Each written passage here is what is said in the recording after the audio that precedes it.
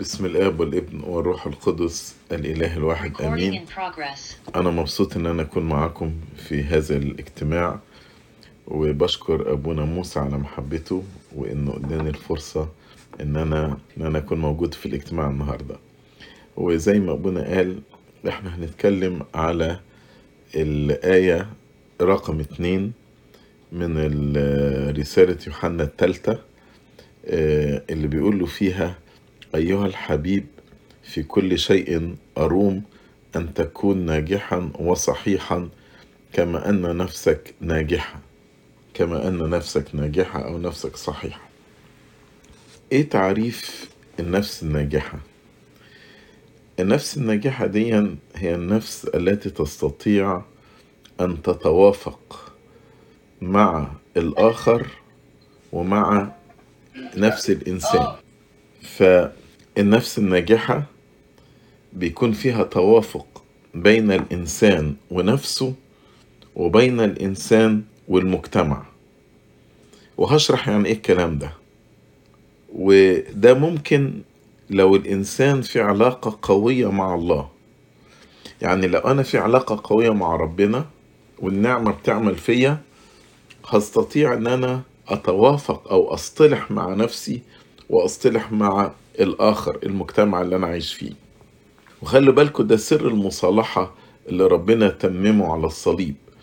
صالح الإنسان بالله علشان بسبب هذه المصالحة بين الإنسان والله يأخذ الإنسان النعمة فيستطيع أن يصطلح مع نفسه ويستطيع أن يصطلح مع الآخر. طيب، أعرف منين إن كانت نفسي ناجحة ولا لأ؟ إيه علامات النفس الناجحة؟ هقول لكم على 10 علامات للنفس الناجحة. العلامة الأولى هو الإحساس بالفرح والسعادة حتى وسط الضيق. كتير مننا بيحبط، يا إما بيحبط إحباطات بسبب ذاته نفسه، يعني مثلا عايز انتصر على خطية، مش قادر انتصر على الخطية دي، فبيجيني إحساس بالإحباط. عايز أنجح في دراستي، مش قادر. عايز أحقق هدف معين في حياتي، في عملي، مش قادر.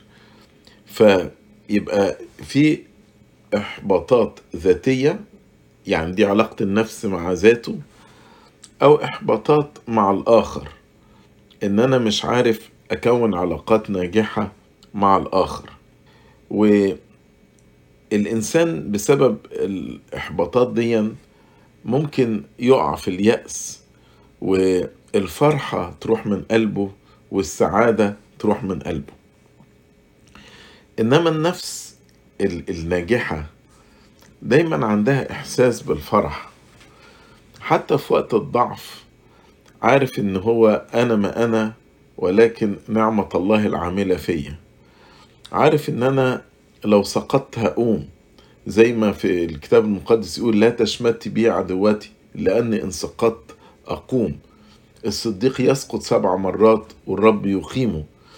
فهذا الإنسان حتى وقت الضعفات، أو وقت لو تجاوزت التعبير، يعني تجاوزنا هذا التعبير وقلنا وقت الفشل، هو أيضا فرحان لأنه يعظم انتصارنا بالذي أحبنا. بولس الرسول في رسالة كورنثوس كرر كده كلمة لا نفشل أكتر من مرة: إذ لنا هذه الخدمة لا نفشل، كما رحمنا لا نفشل. يعني كان عنده ثقة قوية في الله، بالرغم بولس قابلته إحباطات كتيرة في حياته، ولكن كان عارف إن هو لن يفشل، عشان كده كان فرحان على طول. فالنفس الصحيحة والنفس المتوازنة عندها إحساس بالسلام والفرح، خاصة إن الفرح والسلام دولت من ثمر الروح القدس، وعنده أمل باستمرار إنه يستطيع أن ينجح. يقول: أستطيع كل شيء في المسيح يسوع الذي يقويني. العلامة الثانية من علامات النفس الناجحة هو الاتزان. فحياته فيها اتزان، ليس فيها مبالغة وليس فيها لا مبالاة، ولكن هي حياة متزنة. يعني الحياة المتزنة دي تلاقي زي ما الآباء قالوا لنا الطريق الوسطى خلصت كثيرين. فهو مفيش شطحات في حياته الروحية، وأيضا مفيش لا مبالاة في حياته الروحية. فهو إنسان متزن بيحافظ على قانونه الروحي، ولكن دون شطحة روحية. وأيضا زي ما الكتاب يقول لا تكن برا بزيادة، وأيضا بدون سلبية أو لا مبالاة. مثلا في موضوع الاتضاع عنده اتزان، لا هو عنده صغر نفس ولا عنده كبرياء وثقة في النفس بدون المسيح، إنما هو عارف حقيقة نفسه، أنا ما أنا ولكن نعمة الله العاملة فيا. فهو بسبب نعمة ربنا ما عندوش إحساس بصغر النفس، ولكن ما عندوش إحساس بالكبرياء. أيضا متزن ما بين الطموحات العالية، فهو مثلا طموحاته مش عالية جدا، وإنما متزن في هذه الطموحات، وأيضا ما عندوش إحساس بالفشل في حياته أو القنوط أو اليأس في حياته. فكل حاجة في حياته متزنة، يهتم بروحه ويهتم بعقله ويهتم بنفسه ويهتم بجسده ويهتم بعلاقاته. يشبع روحه بالصلاة وبالقانون الروحي، يشبع عقله بالثقافة والقراءة المفيدة والبناءة، يشبع نفسه بالضبط والترويح عن النفس، يشبع جسده بالغذاء والراحة والرياضة، يشبع علاقاته الاجتماعية، فهو له علاقات اجتماعية ناجحة. هو إنسان يعني يتصف بالاتزان في كل ظروف حياته. أيضا النقطة الثالثة اللي هي معرفة الذات. معرفة الذات، ناس كتيرة للأسف مش عارفة نفسها، وناس كتيرة بتكذب على نفسها، يظنون ان هم يعرفون انفسهم وهم لا يعرفون انفسهم.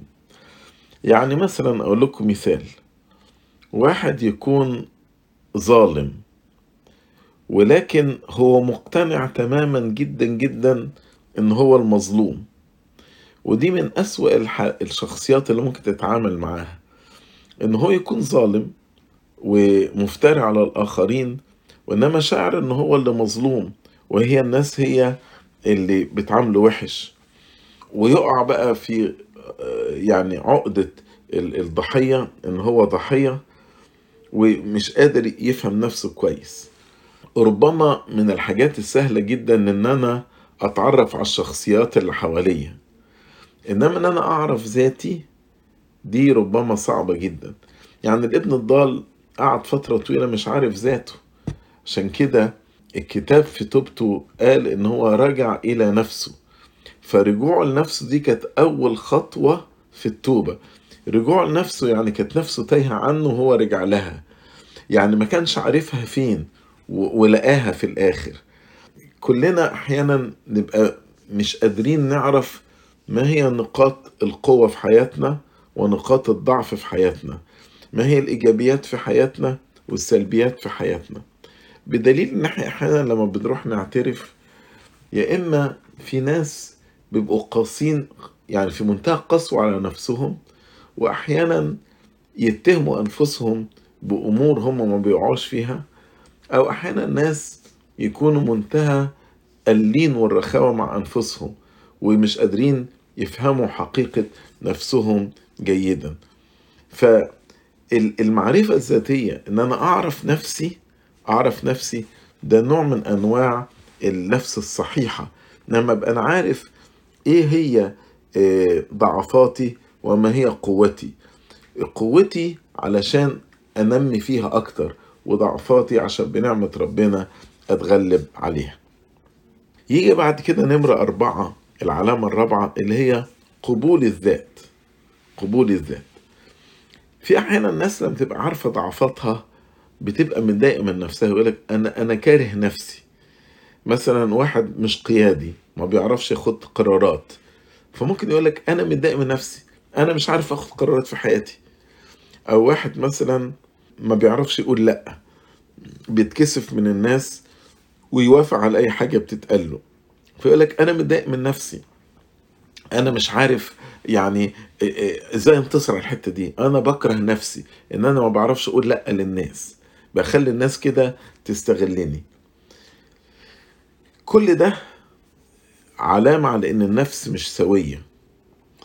إنما النفس السوية الإنسان يقبل ذاته، يقبل ذاته بضعفاتها وبنواحي الضعف يعني ونواحي القوة، ويبقى عارف إن مفيش إنسان كامل فينا على الأرض.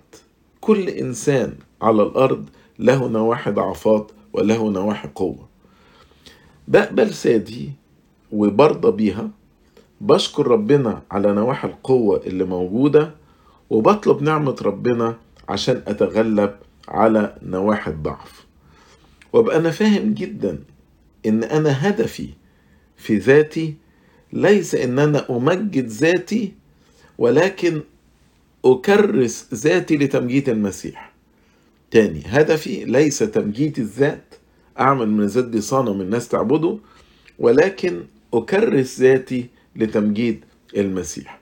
زي ما معلمنا بولس الرسول: كل ما عملتوه إن كان أكل أو شرب أو أي شيء آخر افعلوا الكل لمجد الله.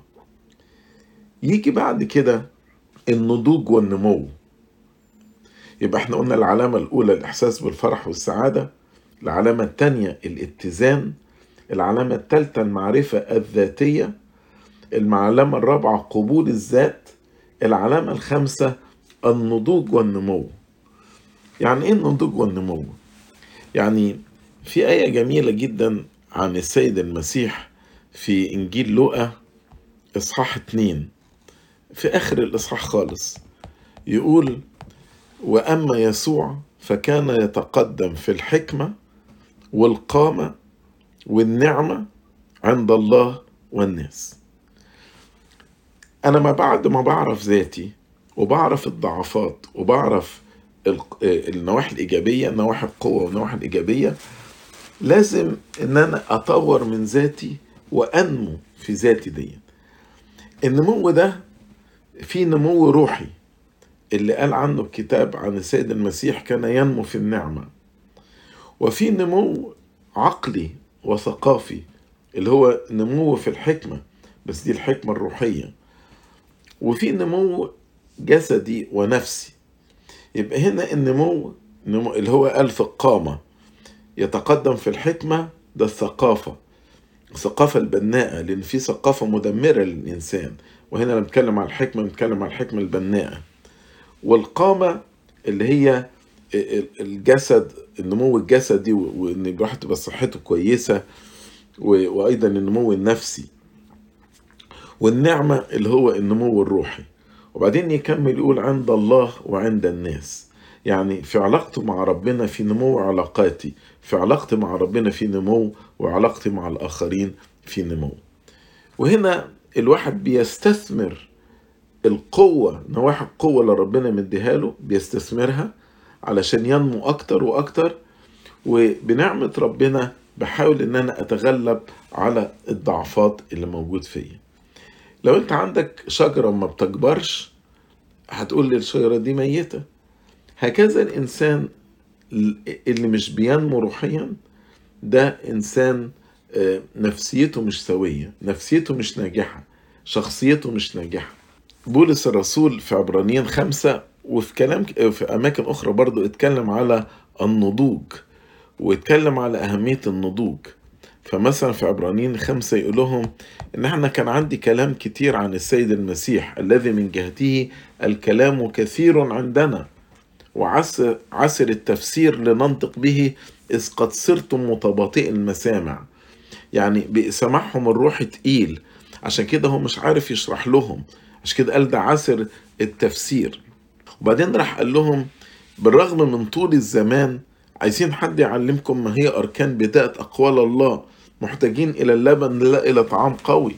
يعني ما فيش نضوج، لم تنضجوا روحيا ولم تنضجوا نفسيا بعد السنين دي كلها، لأن كل من يتناول اللبن هو عديم الخبرة في كلام البر لأنه طفل، مفيش نمو. أما الطعام القوي فللبالغين اللي هو عندهم نضوج، الذين بسبب التمرن. وهنا بقى النضوج ده مش بيجي كده، في تدريب، في تمرن. الذين بسبب التمرن قد صارت لهم الحواس مدربة على التمييز بين الخير والشر. وهنا الإنسان المتمرن واللي درب نفسه يقدر يميز بين الخير والشر، والتمييز دي علامة ان النفسية ناجحة والنفسية مستقرة. النقطة السادسة اللي هي الواقعية، الأهداف الواقعية في الحياة. معلمنا بولس الرسول في رومية 12 يقول: ينبغي أن لا يرتقي الإنسان فوق ما ينبغي، بل يرتقي إلى التعقل. إن الإنسان أن لا يرتقي فوق ما ينبغي أن يرتقي، بل يرتقي إلى التعقل، دي علامة من علامة النضوج النفسي، النفس الناجحة.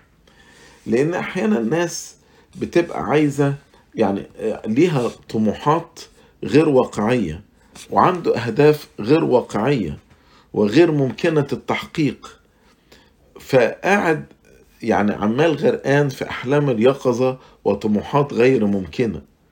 وعلشان كده عنده إحساس بالإحباط. لما أنا مثلا يكون عندي طموح في حاجة وأنا عارف إن دي مش ممكنة، يبقى أنا بالطريقة دي أنا بحكم على نفسي بالفشل وعدم السعادة، وده دليل إن أنا نفسيتي مش سوية. علشان كده معلمنا بولس الرسول يقول: كونوا مكتفين بما عندكم، التقوى مع القناعة تجارة عظيمة. ومحدش يفتكر، أنا لسه كنت النقطة اللي فاتت بقول النضوج والنمو. القناعة ليست ضد السعي إلى النمو وإلى أن الواحد يطور من نفسه ويطور من إمكانياته العقلية والعملية والعلمية والمادية، كل ده. لكن إن الواحد يبقى واقعي وبيطور من نفسه من خلال المنظور الواقعي، أو واحد خيالي وقاعد عايش في أحلام يقظة ومش عايش في الواقع بتاعه. فمن هنا الإنسان اللي نفسيته سليمة، هذا الإنسان فعلا بيبقى واقعي في حياته، ومن خلال الواقعية دي بيطور من نفسه وبينمو في داخل هذا الإطار الواقعي. أيضا النقطة بعد كده اللي هي تبقى نمرة 7: الاستقلال الوجداني. الاستقلال الوجداني، أقصد إيه الاستقلال الوجداني؟ إن في أحيانا واحد بيبقى تابع لآخر عاطفيا أو وجدانيا، بيبقى هو معتمد عاطفيا على الآخر، فلو الآخر ده سحب العاطفة منه يتعب في حياته ويتدمر. محتاج علشان هو ينمو، محتاج الآخر ده يحبه، معتمد عليه عاطفيا. طبعا دي يعني علامة عدم النضج. لكن الإنسان الناضج نفسيا واللي نفسيته ناجحة عنده عاطفة غير متقلبة، مش النهاردة بيحبك وبكرة يزعل معاك. في ناس كده تلاقي النهاردة قريب منك جدا، وبعدين عملت حاجة بقيت عدوه، ترجع تاني تصالحه، بقى قريب منك جدا، فالعاطفة بتاعته متقلبة. أو واحد تاني تلاقي العاطفة بتاعته مش مستنيرة. يعني إيه مش مستنيرة؟ يعني ما بيعرفش يوجه العاطفة دي بطريقة صح. تلاقي مثلا ممكن يعتمد عاطفيا على إنسان يتعبه روحيا، أو إنسان يتعبه عقليا بمعلومات غلط، أو إنسان يتعبه ماديا وهو مرتبط بيه عاطفي، فده ما عندوش استنارة، مش عارف يميز إزاي يوجه العاطفة بتاعته بطريقة سليمة. أو إنسان في الحب للآخر أصبح عبد للآخر، بحيث إني ما يقدرش يقول مفيش حدود. يعني الآخر ده لو قال له مثلا سيب البيت وتعالى ورايا، هيسيب البيت ويمشي وراه. زي ما بنشوف مثلا أحيانا لما بنت تحب واحد كده وهو يسيطر عليها عاطفيا، ممكن تسيب بيتها وتسيب ديانتها وتسيب أصدقائها وتمشي معاه كده، تحس إن هي في حالة عبودية، يعني في سيطرة على عاطفتها بطريقة صعبة جدا. فده مفيش استقلال وجداني، النفسية هنا مش سليمة. إنما الاستقلال الوجداني في عاطفة بتنتشر وتتسع لتشمل الكل. أنا بحب الكل وبحب الكل، أي نعم بميز ما بين محبتي لأسرتي، محبتي لأصدقائي، محبتي لزمايلي، في أنواع من الحب متنوعة، لكن أنا محبتي موجودة للكل. وأيضا العاطفة فيها طهارة وفيها نقاء، فيعني حتى في معاملاتي مع الجنس الآخر العاطفة فيها نقاء وفيها طهارة، مش عاطفة بتحكمها الشهوة أو الخطية. النقطة اللي بعد كده الاستقلال المعرفي. يعني أنا اتكلمت على الاستقلال الوجداني اللي هو الاستقلال بتاع العاطفة، إنما في استقلال معرفي. يعني أنا ما بتبعش مدرسة معينة أو منهج معين، أنا منهجي هو المسيح، ومدرستي هو الكتاب المقدس وآباء الكنيسة، وعندي إفراز، وعندي اللي بنسميه بالإنجليزي critical thinking.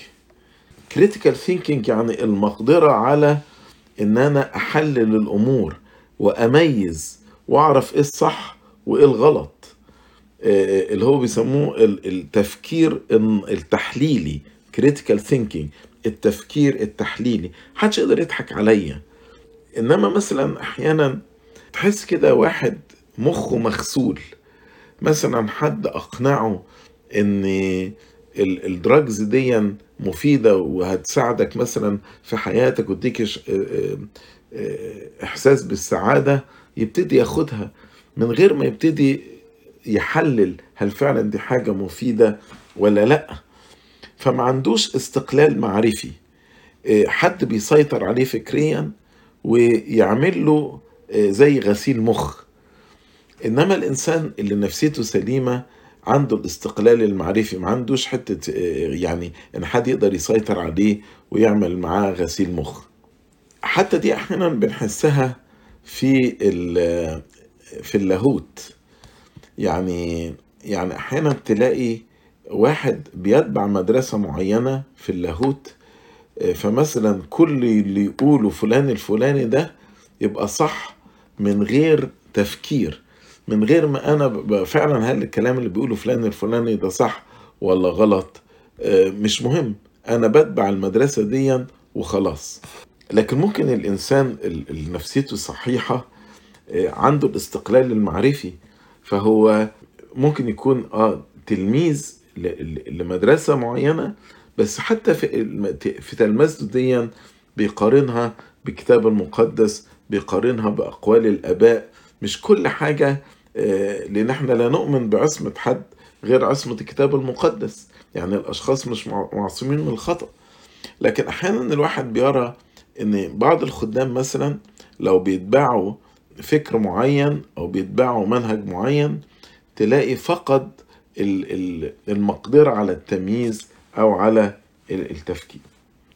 يبقى احنا اتكلمنا على السمات اللي احنا قلناها: الإحساس بالفرح والسعادة، تاني حاجة الاتزان، تالت حاجة المعرفة الذاتية، رابع حاجة قبول الذات، خامس حاجة النضوج والنمو، سادس حاجة الأهداف الواقعية، سابع حاجة الاستقلال الوجداني، تامن حاجة الاستقلال المعرفي، تاسع حاجة اللي هي قبول الآخر والمقدرة على إنشاء علاقات ناجحة مع الجميع. مع جميع.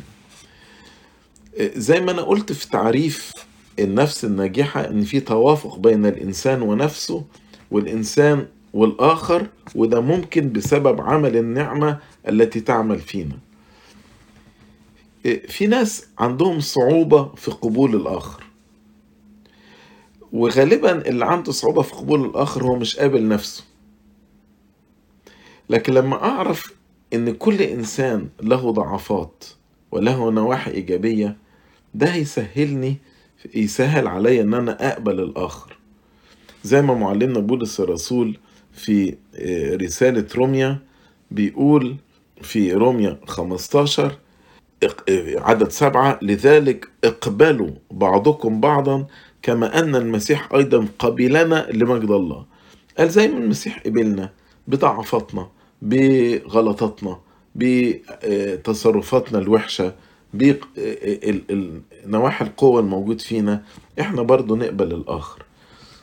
النفس السوية تستطيع انها تقبل الكل، تقبل الكل، الكويس والقوي والضعيف، حتى الكويس والوحش، الخاطي والبار، الاتنين. يعني السيد المسيح في تعاملاته كان يحب الخطاة ويتعامل معهم. قديس الأنبا إيسيزيروس يقولوا كان يحب جدا الحالات المتعبة، فلما يكون راهب متعب يروح يسلموه القديس الأنبا إيسيزيروس، كان ياخد باله منه ويعرف يقوده إلى التوبة. ده لأن نفسيته كانت سليمة وكانت سوية. كان في أب كاهن في جيلنا، أنا عايز أقول لكم الكلام ده مش موجود بس يعني في القرن الرابع أيام القديس الأنبا إيسيزيروس، إنما كان في أب كاهن كان زمان خادم في كنيسة أنبا أنطوني الشبرا من جيل قداسة البابا شنودة، كان اسمه الأستاذ يعني عوض فرج. وبعد كده اترسم كاهن باسم أبونا أنطونيوس فرج في كنيسة عياد بيه، وبعد كده خدم في لندن لغاية لما تنيح. أبونا أنطونيوس فرج أيام ما كان خادم كان فصل بتاعه في الخدمة اسمه فصل المشاغبين، يعني كان كل واحد مشاغب يروح لفصل الأستاذ عوض فرج، وكان هو ربنا مديله موهبة ازاي يتعامل معاهم وازاي يحبهم ويقودهم لحياة التوبة. فالنفسية السوية زي ما بيقول كل شيء طاهر للطاهرين، يقدر يشوف حاجة كويسة حتى في الإنسان اللي مليان ضعفات. يعني السيد المسيح شاف في السامرية إنها أجابت بالصدق، شاف في زكا أنه ابن لإبراهيم. ازاي الانسان يقدر يشوف حاجة كويسة؟ لما بشوف حاجة كويسة دي بتخليني اقدر اقبل الاخر، ولما اقبل الاخر اقدر اعمل علاقات ناجحة معاه. والعلاقات الناجحة دي اللي بنسميها الكفاءة الاجتماعية. لما اقدر اعمل الاخر يعني اقبل الاخر اقدر اعمل علاقات ناجحة معاه، ودي اللي بنسميها الكفاءة الاجتماعية. آخر نقطة هو التوافق مع البيئة. التوافق مع البيئة بمعنى إيه؟ لما تيجوا تقروا مثلا في سفر التكوين في إصحاح 2، لما ربنا يعني خلق آدم، ربنا سلم آدم الأرض. يقول وغرس الرب الإله جنة في عدن شرقا ووضع هناك آدم، وأنبت الرب الإله من الأرض كل شجرة شهية للنظر وجيدة للأكل، وشجرة الحياة في وسط الجنة، وشجرة معرفة الخير والشر. وبعد كده ربنا أعطى سلطان لآدم على الخليقة. فهنا الإنسان له دور مع الخليقة اللي ربنا حطه فيها. يعني تقروا في تكوين 1:28 يقول أثمروا واكثروا واملأوا الأرض واخضعوها وتسلطوا على سمك البحر وعلى طير السماء وعلى كل حيوان يدب على الأرض.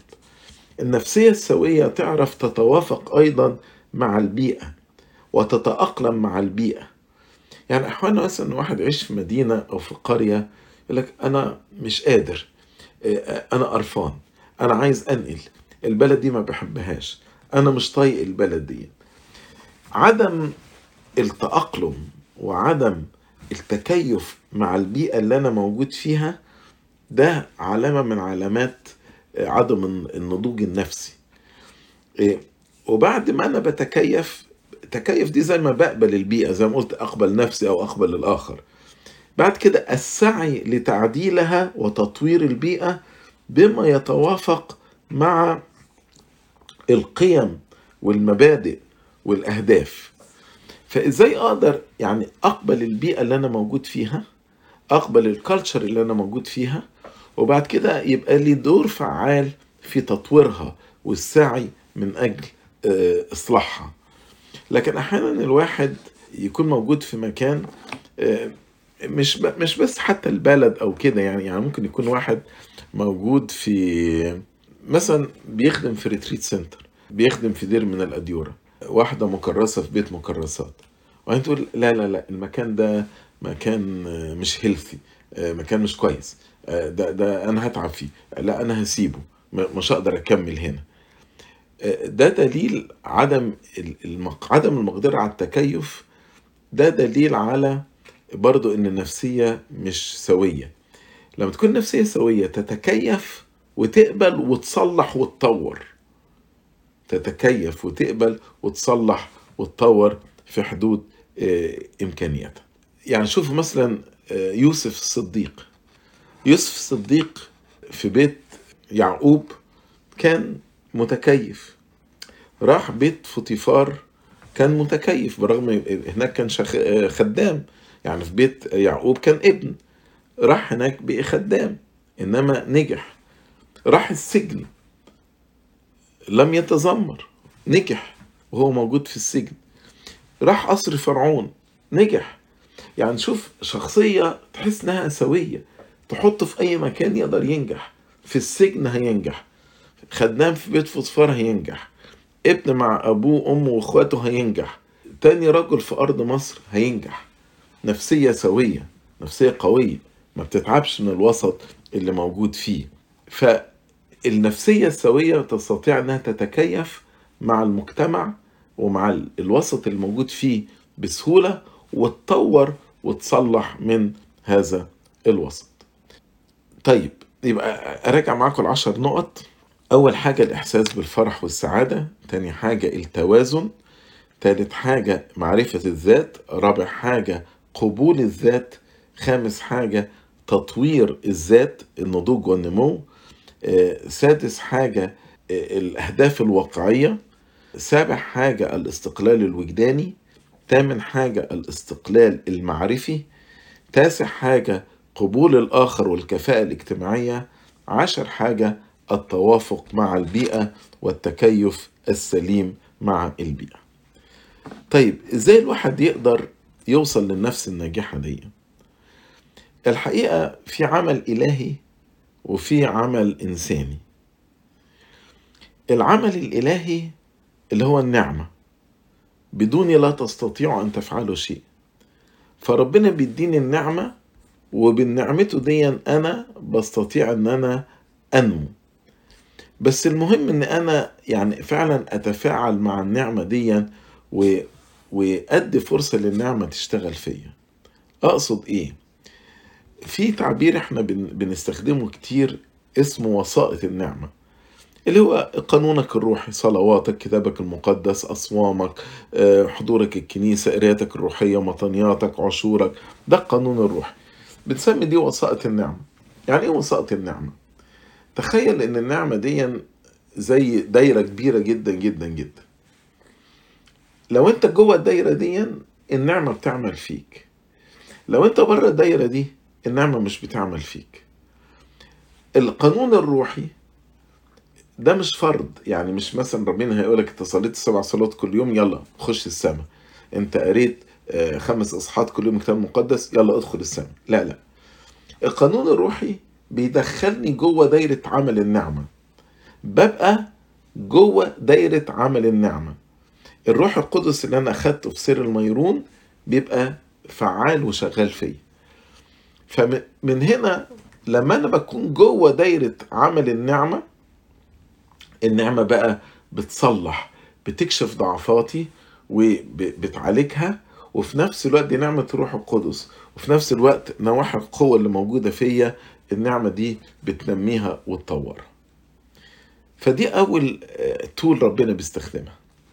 ربنا بيستخدم تول تانية ربما عجيبة شوية، بس وإحنا كلنا بنتضايق منها، بس ربنا بيستخدم التول دي ويسمح بيها علشان النضوج النفسي بتاعتنا.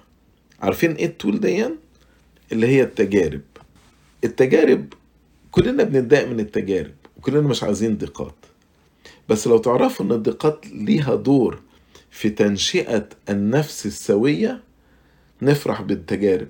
ده السبب اللي بيقول معلمنا يعقوب، يقول احسبوه كل فرح يا اخوتي حينما تقعون في تجارب متنوعة. تجارب يعني ضيقات. فربما ايه يا معلمنا يعقوب ده، نفرح لما نخش في تجارب؟ طب ازاي يعني؟ ازاي نخش في ضيقة افرح؟ قال لي هشرح لكم ازاي. قال ان التجارب دي سماها امتحان ايمانكم ينشئ صبرا. فالانسان لما يكون في تجربة هيصبر لغاية لما التجربة تتحل.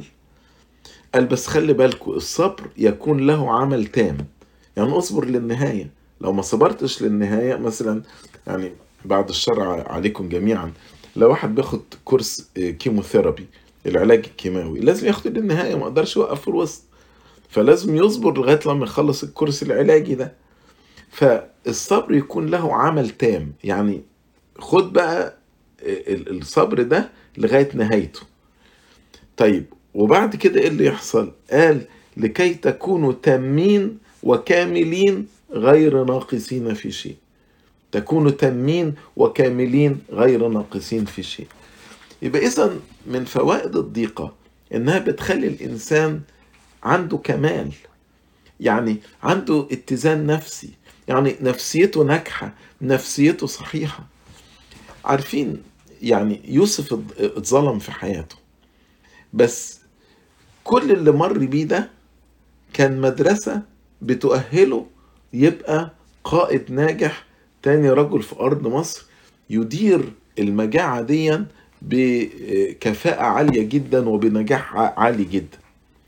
فربنا سمح بالضيقات دي، سمح انه يترمي في البير، سمح انه يشتغل خدام في بيت فوطيفار، سمح ان مرات فوطيفار تتهمه ظلما، سمح انه يترمي في السجن، سمح ان الساقي بتاع الملك ينساه.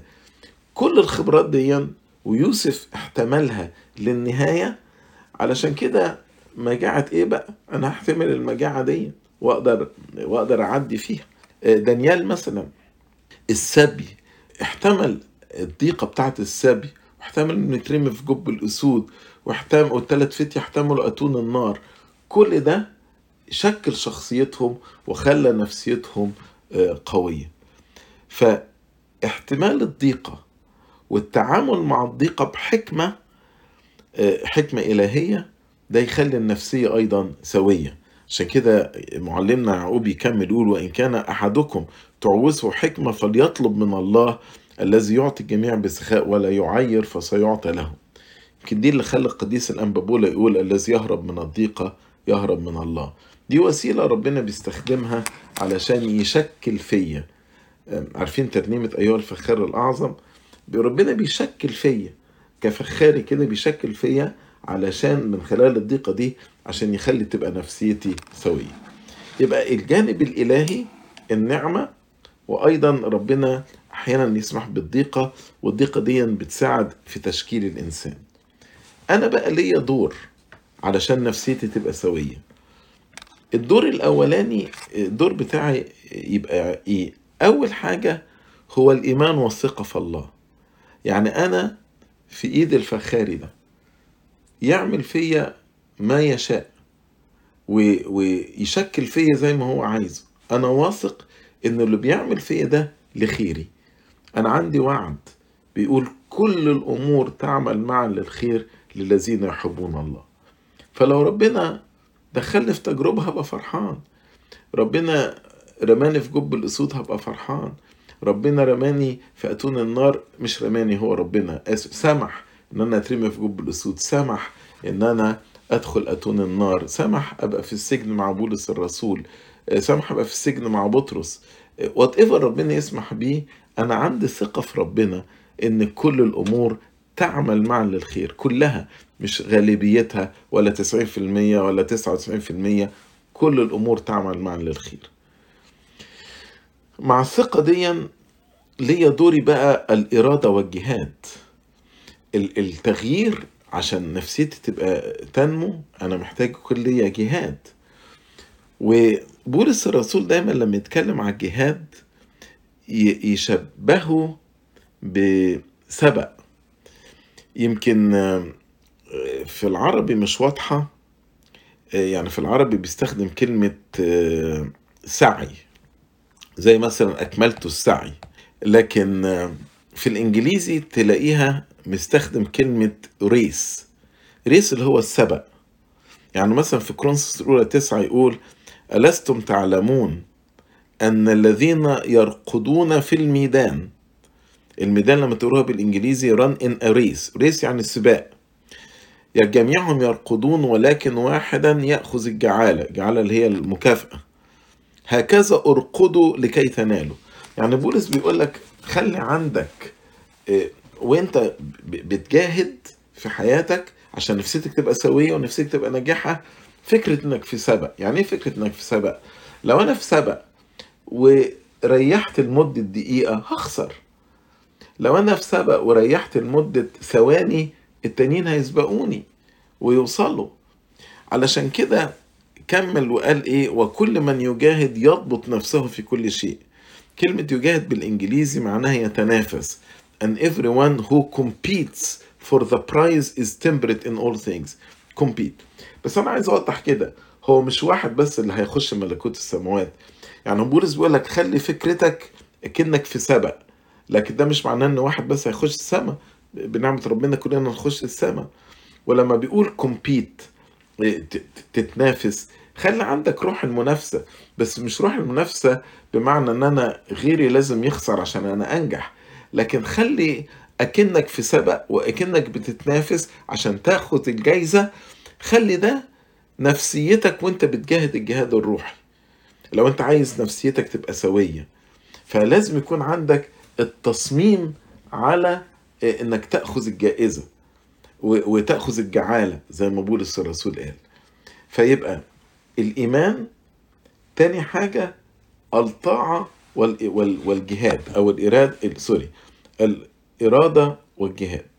تالت حاجة ربنا قال جملة لذيذة قوي لما قالوا له بعد في يوحنا 4 بعد ما كان قاعد مع المرأة السامرية وجابوا له أكل وقالوا له: يا معلم كل. راح قال لهم: طعامي أن أعمل مشيئة الذي أرسلني. طعامي اللي أنا بتغذى عليه إن أنا أعمل مشيئة الذي أرسلني. يعني أنا عايز أقولها بطريقة تانية، عايز أقول إن طعامي هو طاعتي ربنا، طاعتي هي طعامي.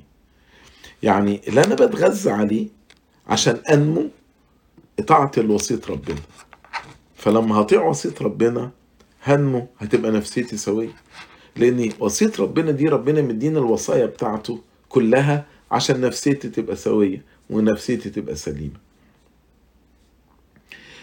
يبقى دور الإنسان الإيمان والثقة في الله. تاني حاجة إني الإرادة والجهاد بالنفسية بتاعت إن أنا في سبق وبتنافس. أنا مش بتنافس مع حد جنبي، لكن النفسية يعني العزيمة بتاعت الجهاد بتاعي زي واحد في سبق وبيتنافس مع الآخرين عشان يكسب. الحاجة التالتة إني بتغذى على طاعة وصية ربنا، بتغذى على طاعة وصية ربنا، طعامي أن أعمل مشيئة الذي أرسلني. وآخر حاجة التغيير وتطوير النفس، دي عملية مؤلمة ولكن مفرحة، فلازم أقبل إن التغيير معاه ألم. التغيير معاه ألم. إن ربنا لما بيغيرني وبينقيني للأحسن بيصفيني من الشوائب الموجودة فيا. عارف زي ما تجيب دهب وتحطه في النار، ففي ألم، لكن في الآخر هتخرج دهب مصفى. نفس الكلام إن ربنا ينقيني من الشوائب دي، أو لو أنا في إيد الفخاري ففعلا في ألم، ولكن في الآخر الألم ده من أجل إن أنا أبقى من غير شوائب، يبقى ليا نفس سليمة ونفس صحيحة. الخادم بقى، الخادم لابد ان يكون نفسيته سليمة، لان لو نفسيته مش سليمة هيعمل مشاكل في الخدمة. بمعنى ايه؟ تخيل مثلا لو خادم ما بيحبش والده، يعني والده كان مثلا شديد عليه، فهو عنده كمية من الغضب داخله تجاه والده، وعمره ما تعامل مع الغضب ده. لو جه في الخدمة لقى مثلا أمين الخدمة أو لقى أبونا مثلا بيعامله بطريقة تشبه والده، تلاقي الغضب اللي هو جواه تجاه والده ابتدى يخرج على أمين الخدمة مثلا بتاعه أو على الأب الكاهن. ليه؟ لأن هو في حاجة، في رواسب في نفسيته معرفش يتخلص منها، معرفش يقبل الآخر، معرفش يصطلح مع الآخر، معرفش يعمل علاقات سليمة مع الآخر. فمن هنا ابتدى دايما في صراع بينه وما بين إخواته الخدام، أو ما بينه وما بين أمين الخدمة أو الأب الكاهن. مثال تاني، مثلا واحد فرضا مراته تعباه، وبعد كده هو في خدمة مثلا مشورة أسرية وبيحل مشاكل، تلاقيه مثلا لو هو لم يتعامل بنفسية سوية مع المشاكل اللي مع زوجته في البيت، تلاقيه دايما هو بيحل المشاكل الزوجية دي هو ضد الزوجة، سواء هي معها حق أو مش معها حق، لأن هو المضايقة اللي جواه ضد زوجته بيطلعها على كل الستات اللي هو بيحاول يساعدهم في حل المشاكل. تلاقي مثلا يعني حاجة تانية، واحد مثلا أب ابنه ماشي غلط، فتلاقيه مثلا هو خادم مدارس أحد، تلاقيه مثلا قاسي جدا جدا مع الولاد بتوع مدارس الأحد، فأي واحد ماشي غلط يبقى شديد معاه، لأن هو بيطلع الغضب اللي جواه تجاه ابنه، بيطلع الغضب ده على ولاد مدارس الأحد. فاللي أنا عايز أقوله، إحنا كخدام مفروض تكون نفسيتنا سوية، ومفروض بنكون عندنا الاتزان النفسي، لأن ليها خطورة جدا. لو أنا نفسيتي مش سوية ديفنتلي ده هيطلع في الخدمة، وهسبب مشاكل للناس الموجودين حواليا أو اللي أنا بخدمهم. ربنا قادر إن هو يعطينا جميعا النفس السليمة، النفس السوية، عشان نستطيع ان احنا نتعامل مع كل احد بطريقة سليمة لمجد ربنا. لإلهنا المجد الدائم إلى الأبد، آمين.